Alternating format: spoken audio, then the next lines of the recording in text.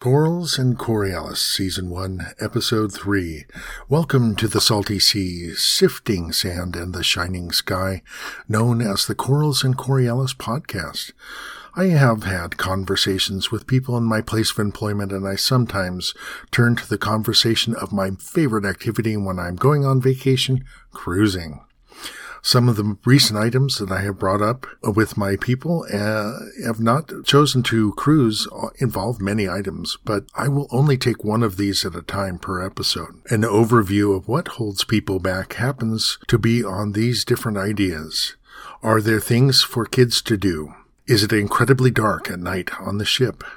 What if I feel shanghaied or claustrophobic and need to get off of the ship? Tonight I will take on, are there things to do for kids? In 1995, I had a youngster that went on a cruise with us, so I can speak from dated experience and also from a perspective of my limited personal ability to tell about the varieties of cruise lines.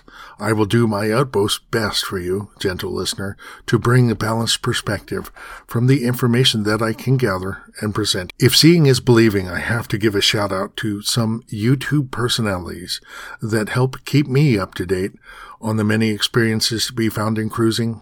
There's Gary Bembridge from Tips for Travelers. There's Sherry from Cruise Tips TV, Emma from Emma Cruises, Ilana from Life Well Cruised, and Tony from La Lido Loca. There are also many topics that these great people cover that watching is truly worthwhile learning. Each cruise line has its strengths and challenges when it comes to the experience your children can be involved in on board.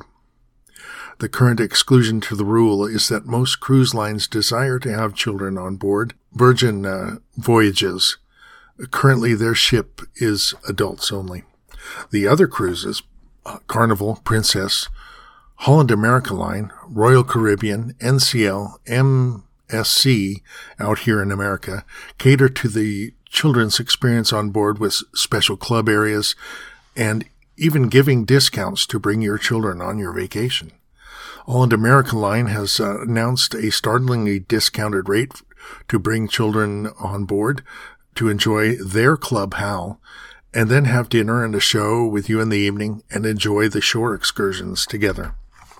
Carnival, Princess, NCL, and MSC have many entertaining areas built into the ship, including miniature golf and other youngster-friendly activities, including pools and water play areas. Royal Caribbean stands out for a number of reasons, including water slides, rock climbing walls, free fall experience, aqua theaters, wave rider, arcades, and many other activities of entertainment. Royal Caribbean has a ship in the Los Angeles area sailing out of the port of Los Angeles. Princess and Carnival sail out of Long Beach, and Holland America sails out of San Diego. I hope this subject helps shed light on cruising with children and will help you to choose to try a trip on a ship with your toddlers and teens and have a great time. Now, from the sea to the sand to the starry sky, I would like to bid you farewell from Corals and Coriolis podcast.